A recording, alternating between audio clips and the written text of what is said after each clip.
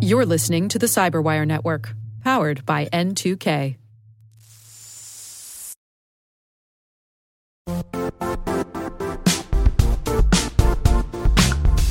The IT world used to be simpler. You only had to secure and manage environments that you controlled. Then came new technologies and new ways to work. Now, employees, apps, and networks are everywhere. This means poor visibility, security gaps, and added risk. That's why Cloudflare created the first-ever connectivity cloud. Visit cloudflare.com to protect your business everywhere you do business.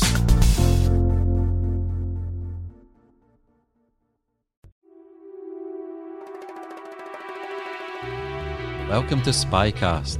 My name is Dr. Andrew Hammond, historian and curator here at the International Spy Museum in Washington, D.C. Every week, Spycast explores the world of intelligence and espionage by bringing you in-depth conversations with spies, spy masters, intelligence officers, and authors. We explore the stories, secrets, tradecraft and technology of a world that looms beneath the surface of everyday life. Welcome to this week's episode of Spycast. This week's guests are fascinated by code breaking and cryptography, as well they should be. The Voynich manuscript, the Dorabella letter, the Beale papers, the Zodiac cipher, Kryptos. So much history, intrigue, and speculation.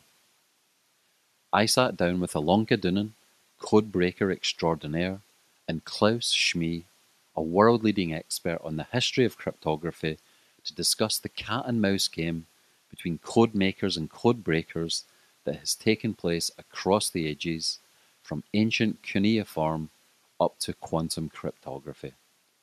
I'm really looking forward to discussing more about code breaking and about the types of things that both of you have been up to and about your book, but I guess I just wondered, how did you both meet? How did you both begin to work together and to collaborate on this stuff? Well, we met at not too far away at the National Security Agency's Cryptologic History Symposium. And I believe Klaus had organized a dinner and had invited various speakers there. And I think that's where we first met, right, Klaus? Yes, it was in 2009 at the pre-conference dinner. Yes, that was an unofficial dinner I organized. It wasn't. The second time was organized by me, but the first time was organized by Karl de Leuve, a Dutch crypto history expert. So he's the one who brought us together. And we just got talking. And then we, sometimes when we were traveling, like we'd be going to the Voynich manuscript symposium in Italy. And again, we're just like, oh, you're here, and talking. It was just a very natural fit. How many code breaking experts are there out there along the lines of both of you? So I'm not talking about people that work for the NSA and so forth or GCHQ, but just like the code breaking community like both of you. What are the numbers? Are we talking hundreds, thousands, millions, or a few dozen? Well, at this conference where we met, there are usually like 200 people or so. But it's not only about code breaking, it's also or mainly about crypto history. And well, to be honest, I'm not a hardcore code breaker. I'm more interested in the history or in the background, and I write about code breaking, and I've written this book together with Ilonka. But I'm not the kind who spends all day code breaking. I'm more the journalist type. Some of our listeners could very well be experts in this, but some of them won't. So just to start off, one of the things that we look at here at the Spy Museum is the difference between codes and ciphers. Could we just start off by telling us what the difference is between both of them? Sure. So codes, you need a code book. So you'll generally have, each word will have some sort of representation, like the word apple might mean battleship. And a cipher is where you can do a one-to-one on different letters. So a B would be something, an A would be something, a T would be something. So a cipher is more adaptable to different things that you want to say, but is also easier to crack. because a code book, you really kind of need that book in order to crack what's going on, unless you have a lot of ciphertext to work with, and then you can start guessing what means what. So the book Code Breaking, A Practical Guide, that's mainly looking at paper and pencil code breaking, right? Could you break down what the difference is between paper and pencil code breaking and where we are now? Yes, well, today the computer-based methods are used for encryption. So, for example, if you use a web browser or a smartphone or something similar, you always use encryption without even knowing it. And the algorithms used by these programs or by these hardware tools are modern mathematic encryption algorithms, very hard to break. This is not what our book is about. Our book is about traditional encryption from the last 500 years. And we use computers for code breaking. So we use computer tools for, let's say, counting the letters in a text or things like that. But the book is not about breaking the encryption used by a smartphone or something like that. When does this shift from paper and pencil to the modern techniques, when does this take place? Are we going back to Enigma during World War II? Or are we talking about the advent of modern digital computers? Or give us a rough timeline of the shift. Well, basically, the era of paper and pencil encryption lasted until, let's say, 1920 or 1930. And from then on, at least for important encryption tasks, machines were used, like the Enigma, or there were plenty of others. And around 1970 or so, the computer or electronics took over this task. So the era of computer or based or electronic encryption started around 1970, roughly. So Julius Caesar would have been using the same types of technology as Ulysses S. Grant, but when we get to the 20s, it becomes electromechanical, and then in the 1970s, it becomes digital. Is that correct? Well, the pencil and paper methods were quite different between Julius Caesar and the Civil War. Give us a sense of why. Well, Julius Caesar tended to use a very simple system called the Caesar cipher, where you have a basic alphabet and then you're just shifting everything by 3 in the alphabet. Whereas in the Civil War, they might have been using something where you're putting letters into grids and then writing things with symbols. So it's a whole order of magnitude difference. Okay. And in your book, you start off the substantive part looking at the Caesar cipher. Is the Caesar cipher the building block of all cryptography or code breaking? I wouldn't call it a building block, but it's the most basic encryption technology. Well, at least in code breaking, it's something like the foundation. If you know how to break a Caesar cipher, you can go to the next step. It's something like a first step in code breaking. Okay. There were systems that were much older than that. For example, about 500 years earlier, the Greeks used a system that was called a skitale, and it involved taking a stick and wrapping leather around it, and that goes back to about 500 BC. Okay, wow. One of the questions that I had, just thinking about the 1970s and then digital computing, and code breaking becomes much easier with the assistance of computers. So I guess one of the questions that I had was, why did it take so long for them to break the Zodiac code?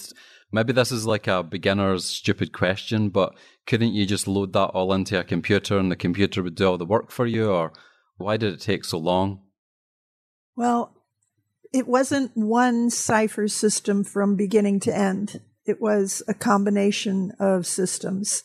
And it required 3 different people actually working in different parts of the world. We had Europe and America and Australia. And they were brainstorming. There had been thousands of people brainstorming on it for decades. But finally, this group brainstormed the right combination of techniques. And it was their ideas and it was computers, both. And they started teasing something out. And I think we got something. And then they managed to tease out the rest of the message. But it took over 50 years. Wow. So that's something that you can do as well. You can have a combination of systems, or is a combination of systems really only decipherable immediately to the person that makes up the combination of systems? Am I right in thinking it's not really designed to communicate? It's more just designed to embed something that you want to keep secret. Is that correct? Right. I mean, a good code or a good cipher is generally something that's used in wartime, where someone has a message that they are encrypting that is then sent to someone who might be in the middle of a battlefield, who then, in the chaos of a battlefield, needs to be able to decrypt that message fairly rapidly. So you want a good system to encrypt and then decrypt the message. These complex systems, like the Zodiac did, are not really good for battlefield conditions. He was trying to make something very difficult to solve. Wow. For the listeners, help them understand how the rest of the book unfolds. So, at the beginning, you have the section where you lay some of the groundwork, and then you introduce the Caesar cipher. Obviously, your book's 500 pages, so we can't cover everything, but give us a sense of the evolution of the pencil and paper cipher. Let's just walk up to the Middle Ages to start with. Yes, well, it started with simple letter substitutions. For example, somebody would replace every letter of the alphabet with a symbol that looked spectacular. Of course, that didn't make the encryption more secure, but perhaps 700 years ago that impressed somebody. But then from this simple letter substitution, systems evolved to so-called nomenclators. That means not only letters were substituted, but also common words. And the number of words that could be substituted with one table grew. And in the 19th century, finally, there were entire books, code books, that contained code words for each word of a language. And well, in parallel, there were systems that didn't replace letters, but changed the order of letters, the so-called transposition ciphers. There are many different ways how to implement such a transposition cipher. And there were ciphers replacing 2 letters at once, or even 3 letters at once. So there were different ways. Of course, these ways still exist, but these were important until, let's say, the beginning of the 20th century. And these are, well, basically in our book, we cover everything that was important in this time of the paper and pencil ciphers. And our goal was to give solution approaches to all these systems you encounter in practice. And one of the unique things about our book is that instead of just discussing it abstractly, we use actual examples, actual encrypted postcards, actual encrypted newspaper ads, actual messages that spies used or prisoners used. So we show what they did, what kind of system they used, and then how to decrypt that. One of the things that I loved about your book is that it's very easy to follow, because I think for a lot of people, they just think code breaking and they just think it's going to be very complicated mathematics or algebra or something like that. But you actually lay it all out. And if you follow it as you have laid out with the examples, it's not as difficult as you may think, right? Thank you. That was our goal. Yes, that was a goal. Yes, exactly. Okay, well, that was an easy one. Easy question. So just to go back there, what's a transposition cipher? A transposition cipher is where you keep all the original letters of the plain text. You are just scrambling them in some predetermined way. Okay, and what's the opposite? Well, the opposite would be substitution cipher. For example, that would mean I replace the A with a C and the N with a P and the D with let's say, an L. That would be a substitution cipher. And a transposition cipher would be starting with the N, then taking the A and then the W and then the E and so on.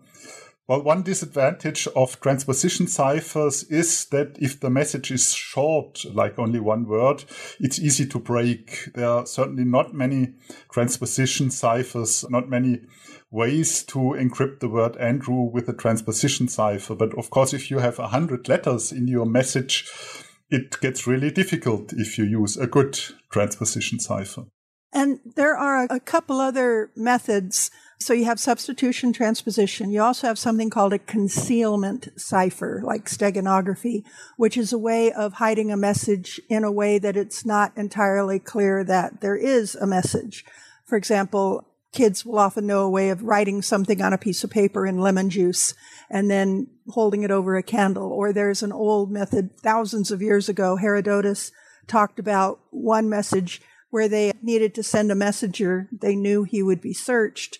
So how to send him where he didn't have a message, but there was still something in writing. So they took a messenger and they shaved his head, and then they tattooed a message on his scalp, waited for the hair to grow back, and then sent him across enemy lines. Oh, wow. And then there's some other things like abbreviation ciphers, but those are the primary methods. From the paper and pencil era, do you have something that particularly caught your interest, or something that you're like, wow, that's like so cool? Or I don't know, do you have a favorite? We recently wrote a research paper about Playfair cipher, so that has certainly become one of our favorites. We wrote this paper with 4 other experts, and some of these others who took part improved the world record in breaking Playfair cipher. So the shortest Playfair ciphertext that has ever been broken is, I think, 26 letters long. And with the person who set this world record, we wrote this research paper, which was really interesting. And in our book, we have what's called a meta puzzle. So we hid puzzles within the book about puzzles. Like there's secret messages about like Morse code somewhere, or there's a little shorthand message that's next to an image, and you have to solve all these different messages to get to the end. What is a Playfair cipher? It's a cipher that encrypts letters pairwise. So first you need a certain table, and with this table, which is quite simple, you can substitute the letters of a plain text pairwise. You always have to look these pairs up in the table. And when you use this system, you can encrypt just any text you want. And the system was invented in the 19th century. And well, with today's means, it's possible to break it. But before the computer age, it was quite secure if the ciphertext wasn't too long. So it's a little difficult to describe Playfair in just an audio medium, but imagine if you have a grid, it's a 5x5 grid, and you write the letters of the alphabet in it, say A through Z, and you combine, say, the I and the J. So you have 25 in this grid. And then you would come up with a word you wanted to encrypt, for example, the word hello. And so you'd look on this grid, this 5x5 grid, you'd look for where the H is and where the E is, so you have a pair. And the H and the E are going to be corners of a rectangle. And then you look for the 2 letters that are at the opposite corners of the rectangle, and those become the pair of letters in the ciphertext. And then you go to the next pair in hello, H-E, then, LL. So forget the double L and call L-O, and you look for where the L is and where the O is. And those are corners of a rectangle, and you take the letters that are at the opposite corners of the rectangle, and you go on pair by pair. And there's some other rules for what to do if they're on the same line or if you had doubled letters. But that's it in a nutshell. Wow. It would be good to focus in on some of the famous ciphers from history. Let's focus in on a couple of examples. So I know in the book you discuss Mary, Queen of Scots, you discuss Edward Elgar, you discuss all kinds of people. Help us just focus in on a couple of examples and let's analyze them. Well, I think the most famous encrypted document is the Voynich manuscript. That's an encrypted book, probably from the 15th century. It's a unique piece. A script or writing system is used that is unique. And, well, it has 230 pages. And so far, it's simply not possible to read this book because nobody has broken the encryption, if it is an encryption at all. Of course, it could also be just nonsense, gibberish, or it could be just an ordinary writing. But could also be encrypted, but this encryption has never been broken, although very many people have tried. That's a very famous one.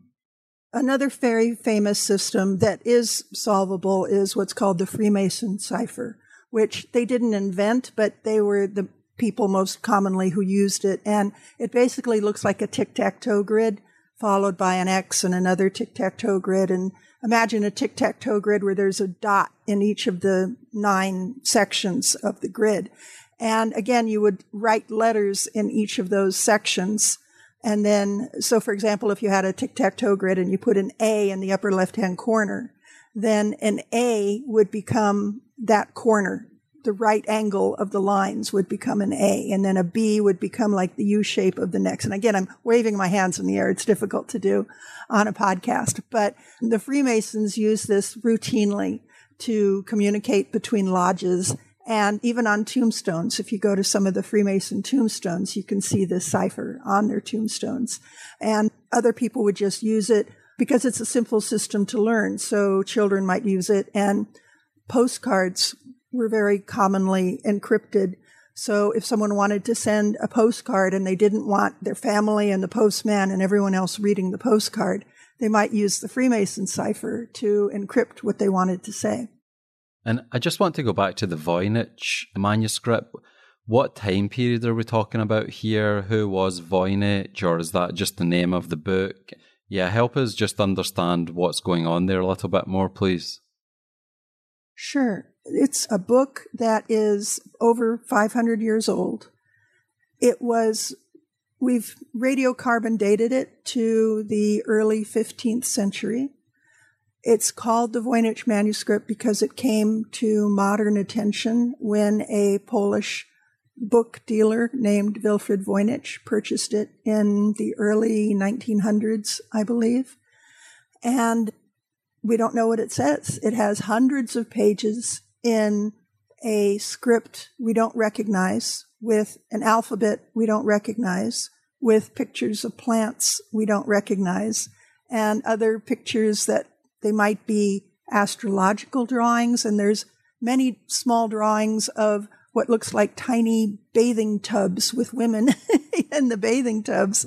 But it's just this very mysterious, it's called the world's most mysterious manuscript. We have no idea what it was for and no idea what it says. That sounds immediately to me like something where there must be a lot of theories or conspiracy theories about what exactly it is. Tell us about some of them.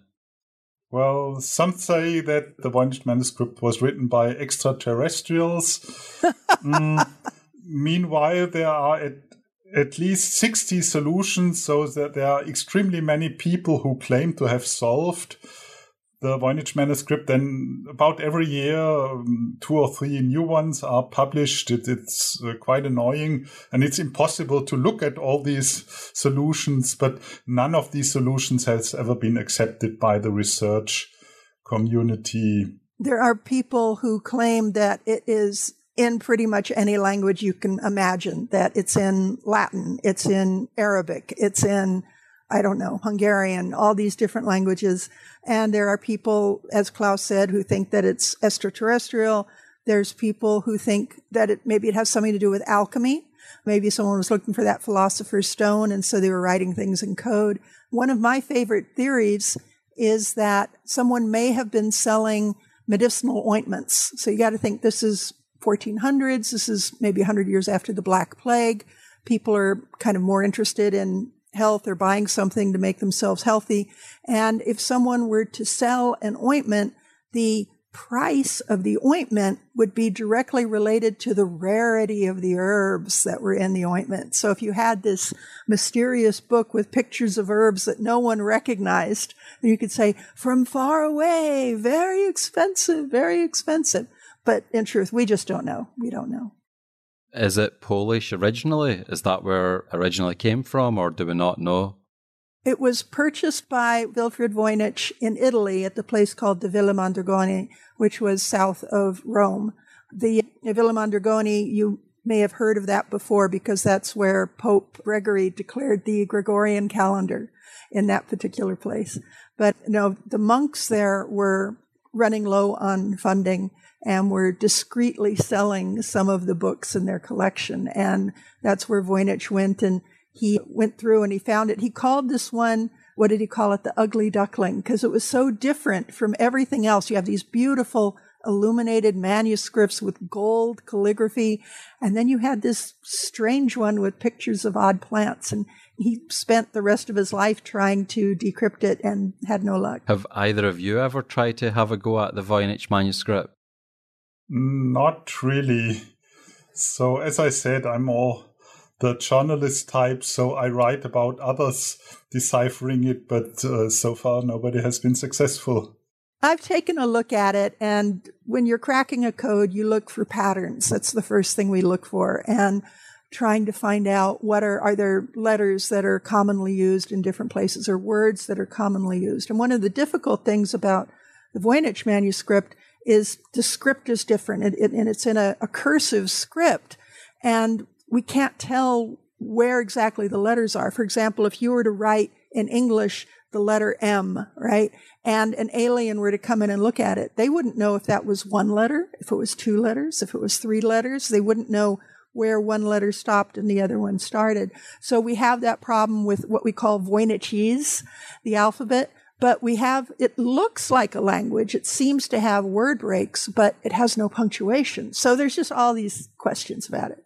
Is there something actually there, or do you think it's not something that can be broken? I change my mind every day.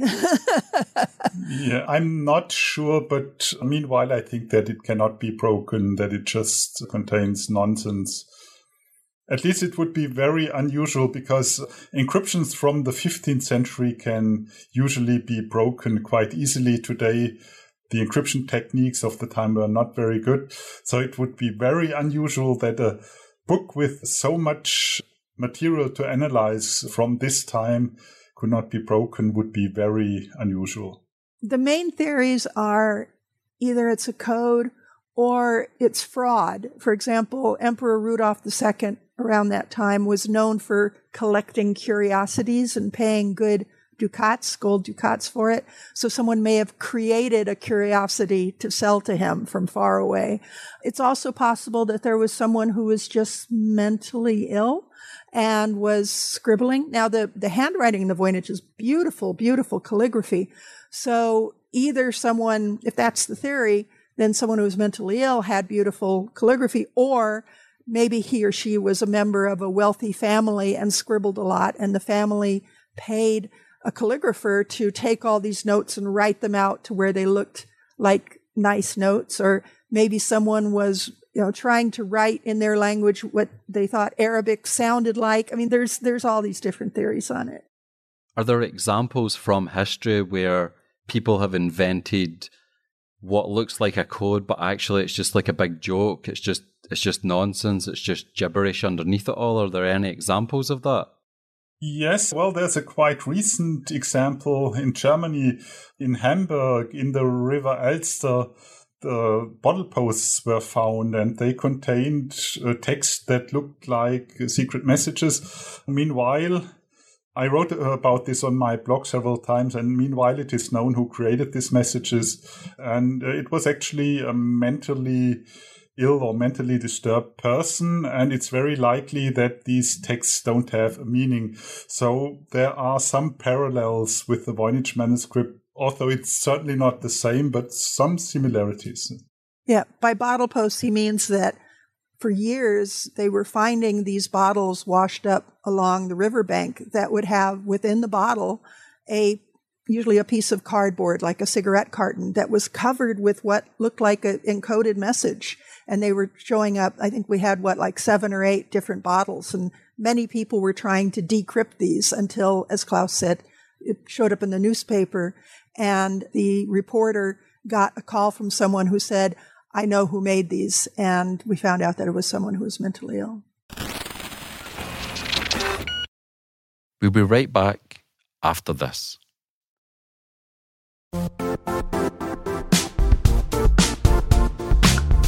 Don't struggle to align your organization's cybersecurity with business risk. Get the only solution that goes beyond reacting to threats with vulnerability and risk monitoring. You need the next evolution of MDR, and only Critical Start delivers it. Critical Start doesn't just monitor and respond to threats.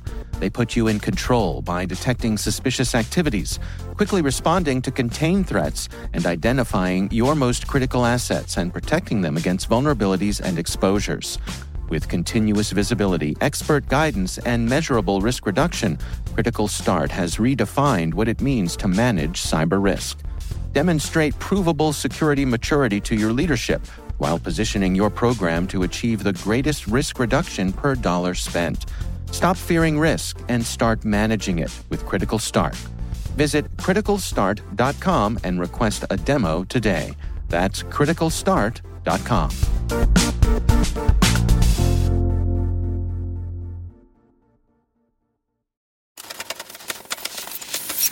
Are there examples of this kind of stuff being used surrounding like big historical events where someone's trying to lead someone off in a false direction and they give something that looks very difficult to decipher, but it's actually just nonsense? Like, I guess almost like cryptographic disinformation or something. Is there examples of that? I wouldn't know. I mean, there's definitely disinformation is part of spycraft. The whole D-Day invasion, there were all sorts of things of ways that the Allies were trying to confuse the Germans as to what was going on. Now, whether it involved codes that were deliberately not solvable, I would say no. Usually it's the opposite, where there is a code that we think the enemy has solved, and so we will put messages in it that they think are real, but are not, because we know that they can solve, if that makes sense, kind of going around and round. The whole battle in the Pacific Ocean in World War II, the Battle of Midway, kind of involves something like that, where we could read some of their messages and we knew that they were planning an attack, but we didn't know where the attack was going to be. And so we deliberately sent a message, we being the United States, saying, well, we think it's this island. And so that island sent a message saying that they were having trouble with their water purification plant. And then in the code that we could crack, we heard them say, this island, AF is short of water. That way we knew that AF meant Midway, and so we knew that's where the Japanese fleet was going, and so we could send our fleet to meet them there. That allowed the American Navy to defeat a larger and more experienced Japanese Navy, right? One of the big problems, especially in sea battles, is that it takes time to get ships to a certain location. You know, you can't airdrop them. You need time. One of the famous examples that I know of is the Edward Elgar letter. Could you just tell our listeners a little bit more about that? Sure. You're talking about the Dorabella cipher, I believe. Dorabella, yeah. So Edward Elgar's family in the late 1800s stayed with another wealthy family over the course of a vacation. And then afterwards, they sent thank you notes. And in one of these thank you envelopes, Edward Elgar enclosed a note in cipher for one of his friends there, a young woman named Dora Penny. Dora was his companion for years. They just liked each other. And later on, she wrote, after he passed away, she wrote a book, I believe, called Memories of a Variation, where she talked about her time with him and what it was like being with this master composer as he was coming up with this music.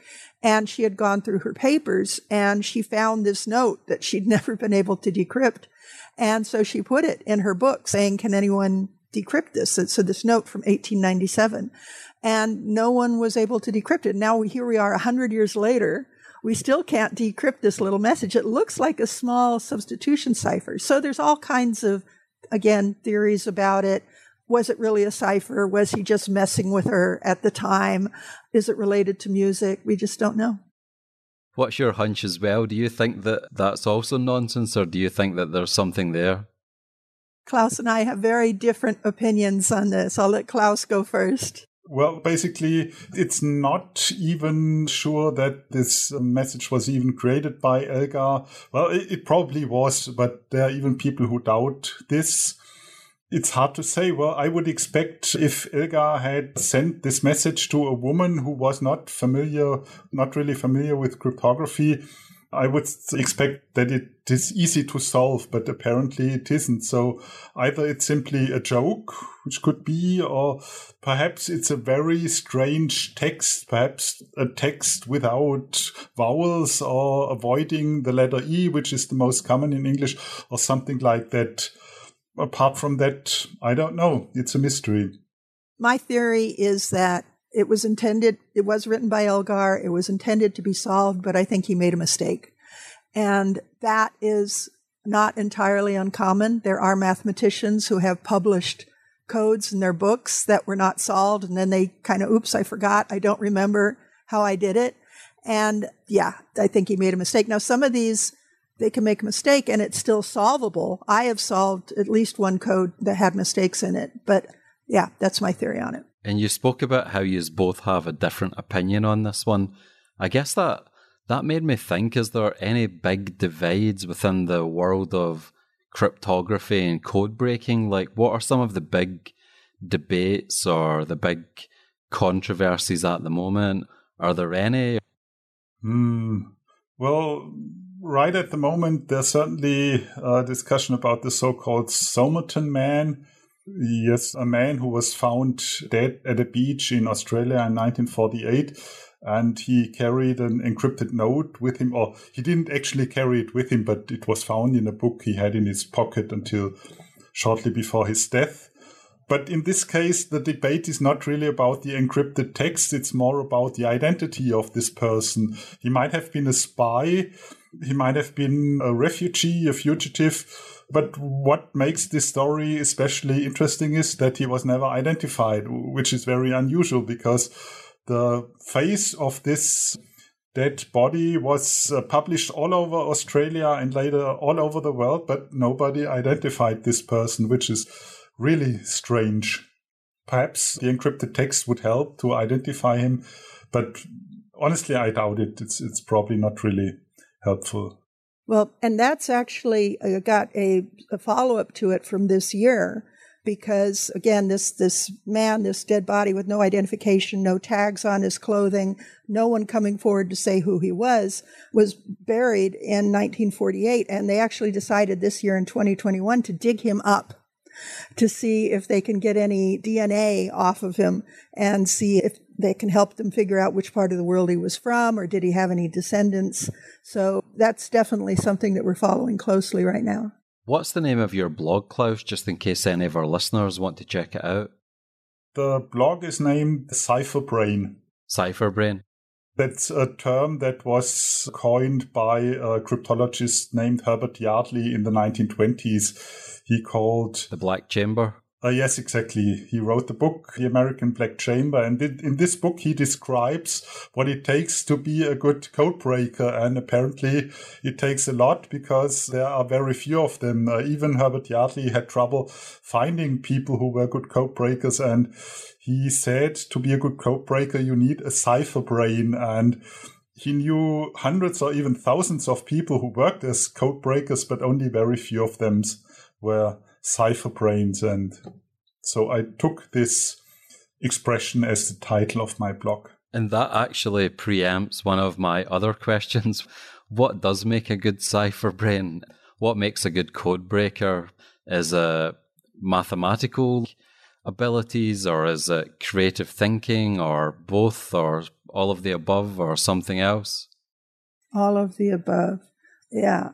Mathematics helps being able to think in many creative ways, also being very tenacious, not wanting to give up, just trying method after method after method. Some code breakers use computers intensively.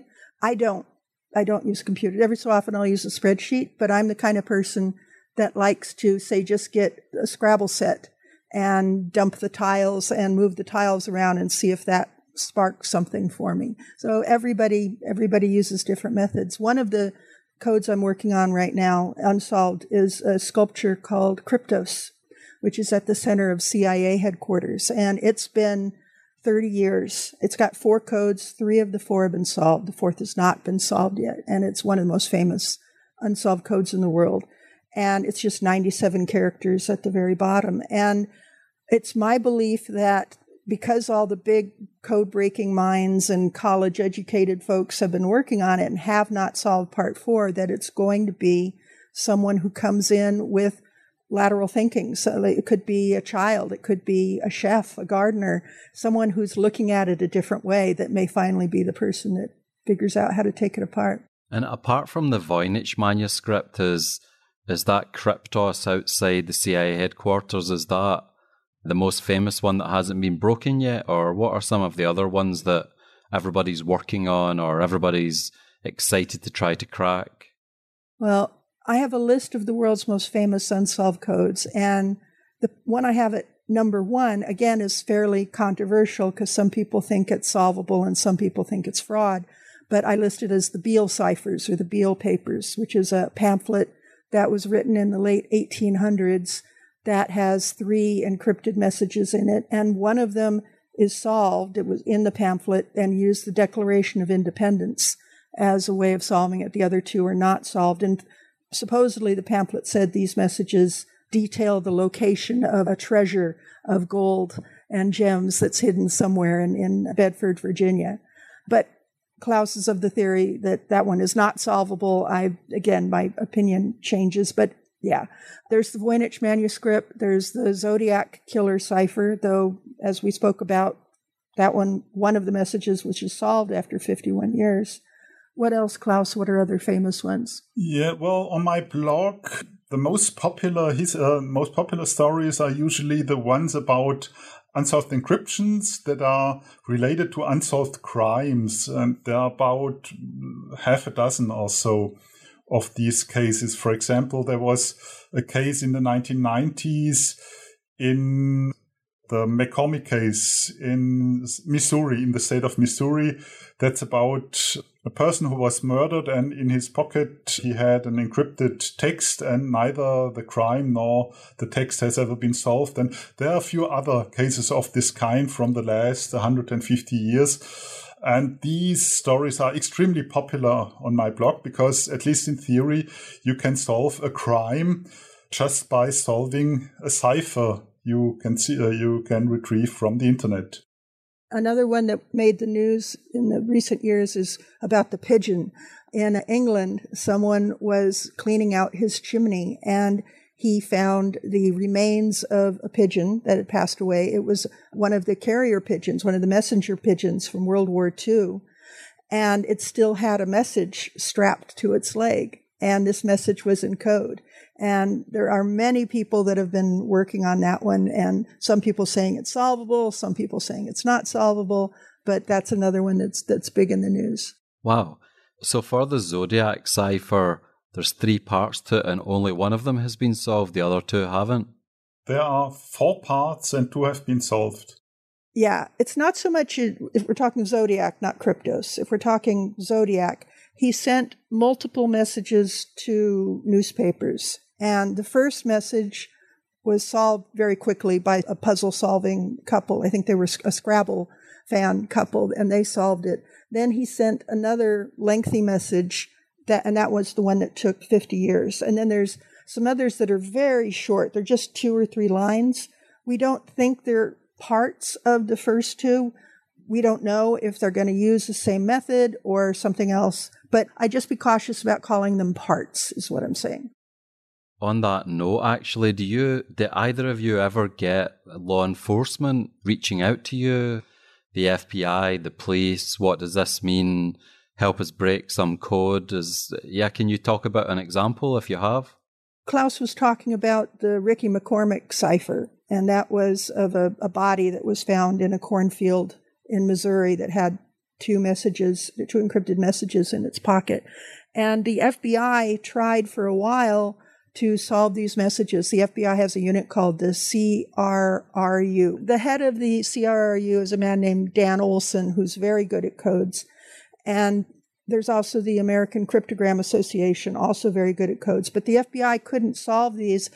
And eventually they took the very unusual step of putting these messages on the front webpage of FBI.gov, asking for public help, saying, Can you solve these? Or have you ever seen anything using a similar system?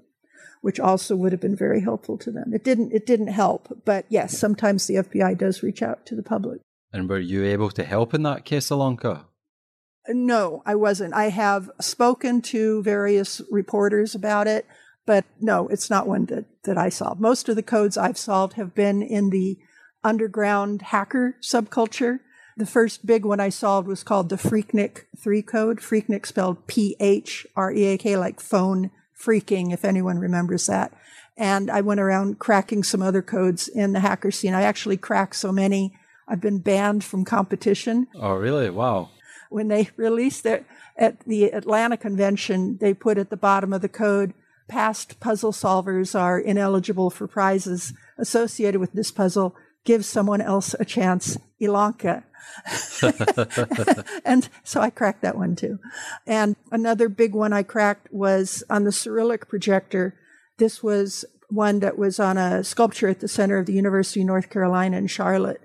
And decrypting it, it came out to be extracts of classified KGB documents, not because it was a message from spies, but because the artist, Jim Sanborn, had access to documents that had been smuggled out of the Soviet Union.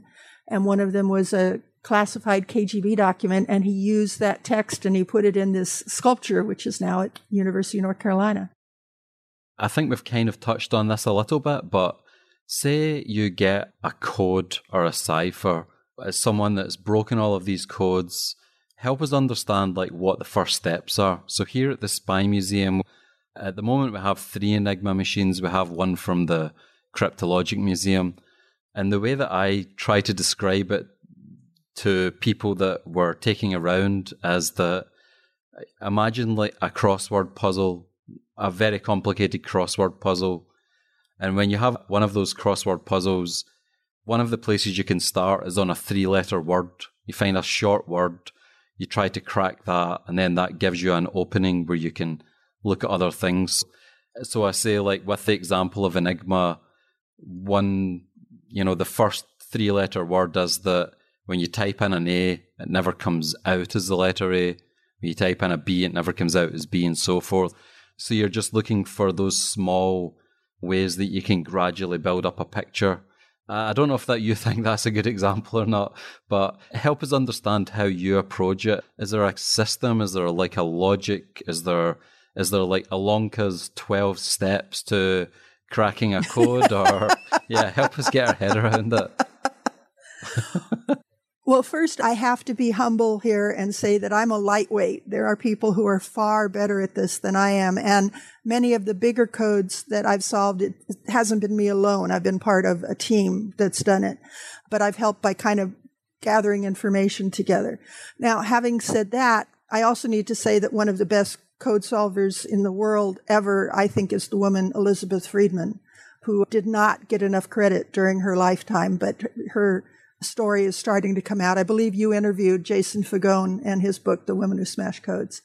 Okay, having done the caveat of that, when I look at a code I'm trying to solve, the first thing that I do is I count.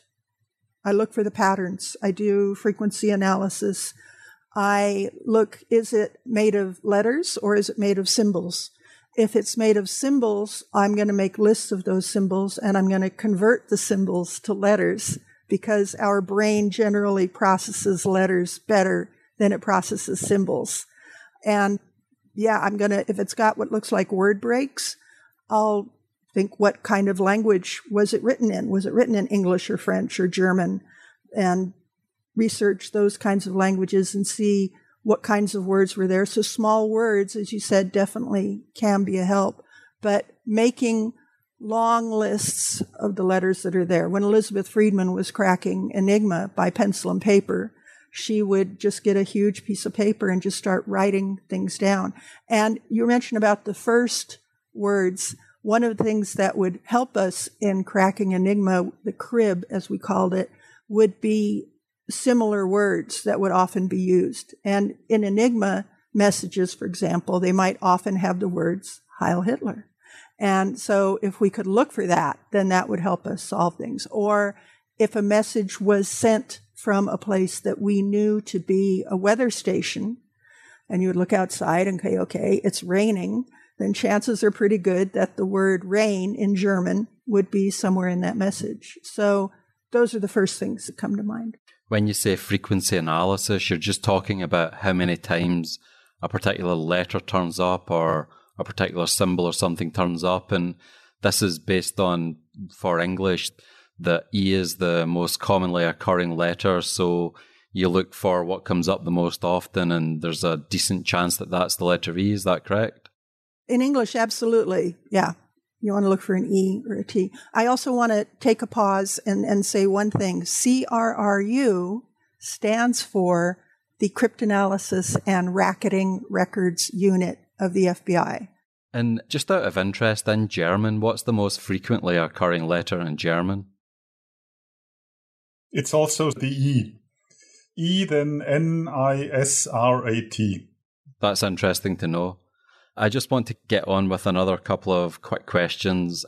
One of them was, help us understand like this transition. So from the paper and pencil era, and then we go to the machines, and then we go to computing. So before we get up to just now, and before we get up to pretty good privacy and quantum computing, I've always been quite fascinated by the one-time pad. Is the one-time pad, is that paper and pencil? Is that electromechanical? Is that computing? Or can it be theoretically all three? And just tell the listeners what a one-time pad is. Well, first of all, the one-time pad is a method where you have a random sequence and you add this random sequence to your plain text. And a one-time pad, if it is used properly, it cannot be broken because every plaintext can be encrypted to every possible ciphertext. So even if you have a suspicion of what the ciphertext might be, you can't be sure because it could be anything else as well. So for the one-time pad to work properly, you need a key or a random sequence that is as long as the plaintext itself, which means that you need a lot of keying material. If you want to encrypt 1,000 letters, you need 1,000 random letters to encrypt them. And this makes, of course, the key management quite difficult. This is how the one-time pad works. And it's, in fact, all three. It was used manually before the Second World War. It was used with one-time pad encryption machines, electromechanical, and it also can be used with a computer. So the only or almost the only system that is provably secure, but it's not very convenient because you need a very complicated key management. The name one-time pad is because you only may use each key once, and this is why it's called one-time pad. And that's why it's unbreakable, because you use it one time and then you get rid of it and then you start again? Yes, exactly, yeah. Unless they make a mistake, which some people did, and they would use the pad more than once, which was a big mistake, but would allow us to read some messages. As a one-time pad, will that remain unbreakable even with, we hear of quantum computing and all of these other types of things? Yes. Even if you had the most powerful computer in history, you could still never break a one-time pad? Yes, if it's used properly, it's impossible for the simple reason that every possible plaintext can be encrypted to every possible ciphertext. So even if you think you have the solution, you can't be sure because every other solution is possible as well. Just to break it down, it's tough with audio only because we don't have the visuals, but just to give an examples for our listeners to get their head around. You have one random letter, or let's say we want to encrypt a text consisting of 20 letters. Then we need a key consisting of 20 random letters.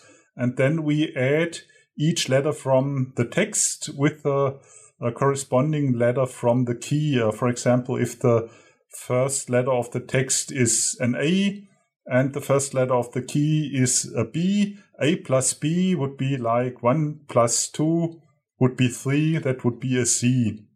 And in the same way, you need to encrypt every other of the 20 letters.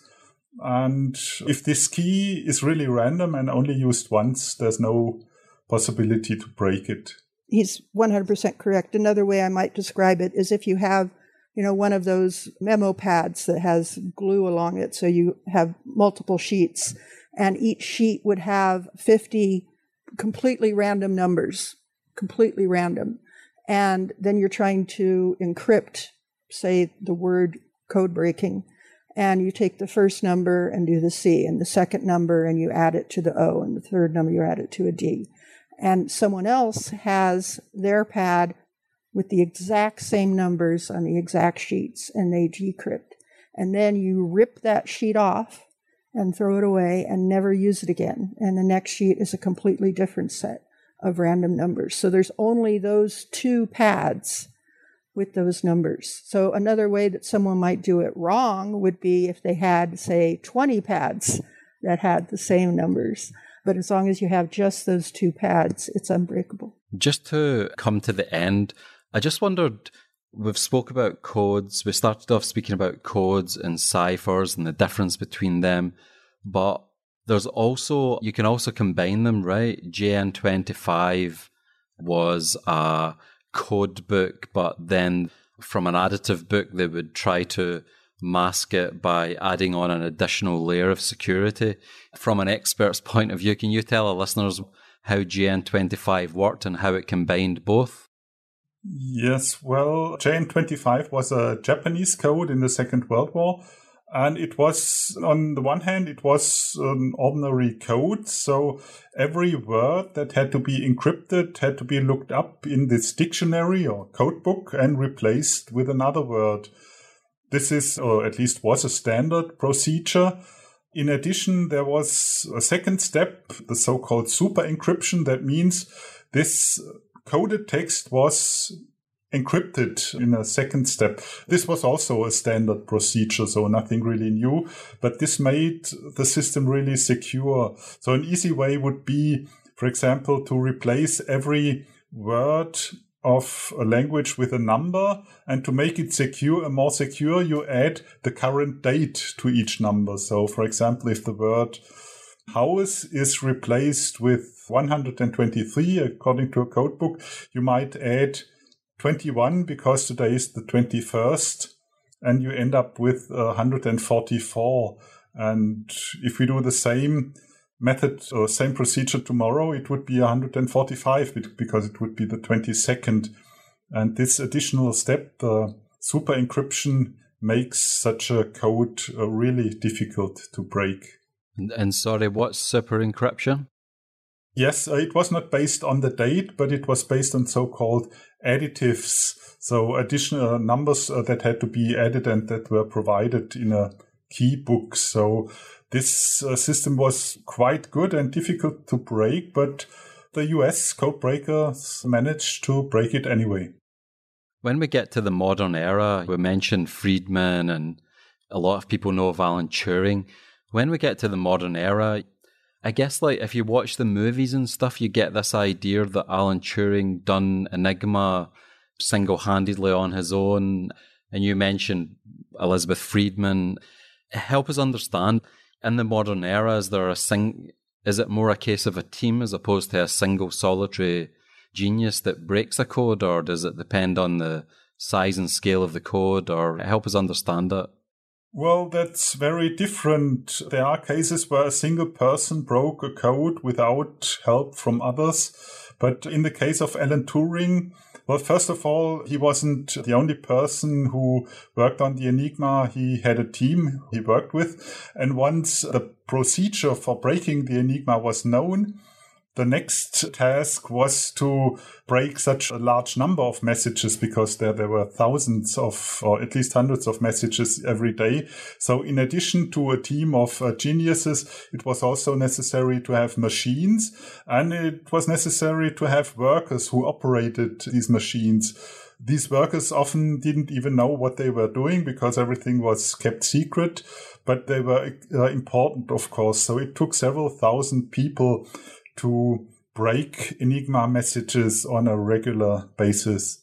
And it's also worth pointing out that Turing based his work on information he'd received from the French, who had received information from the Poles.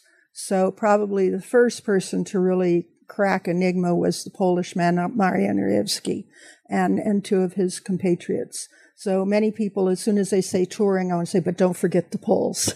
Just to close off, I think it would be interesting if you told our listeners about, I thought it was very cute and very funny how your iPhone messages sign off Ilonka. It says sent from my iPhone, and then tell us that. It's kind of cute. Oh, yeah. I just, you can say sent from my iPhone, I'm in Aruba or whatever, but I say sent from my iPhone double ROT13 encrypted.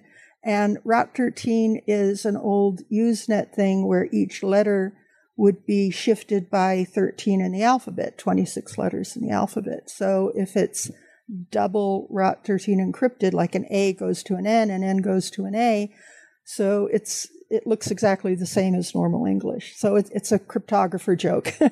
I had to do some Googling to get it, but I got it in the end. So maybe there's the makings of a cryptographer in me. Yay! Yeah. Sounds like it. Cypher Brain, that's your blog, Klaus. Do you have a website, Ilonka, or are you working on another book? Do you have talks on YouTube? Help our listeners engage with what you guys are up to a little bit more. So my website is ilonka.com, and I have a webpage on the world's most famous unsolved codes, and I have an extensive set of pages on the crypto sculpture, so ilonka.com/cryptos. Our book, the website is codebreaking-guide.com. In terms of YouTube videos, lots and lots. We both speak extensively at many conferences, or we did before the pandemic, and we're doing a virtual book tour now. So our next talk will be at DEF CON, the big hacker conference in Las Vegas. And we also speak at several others, the American Cryptogram Association, the ICCH, the International Conference on Cryptologic History, and others. Thanks so much for your time. You're welcome. Thank you. It was a pleasure. The International Spy Museum is a full 501c3 non-profit. If you want to donate to the museum, or if you're local and would like to volunteer at the museum, please visit our website at spymuseum.org for more information.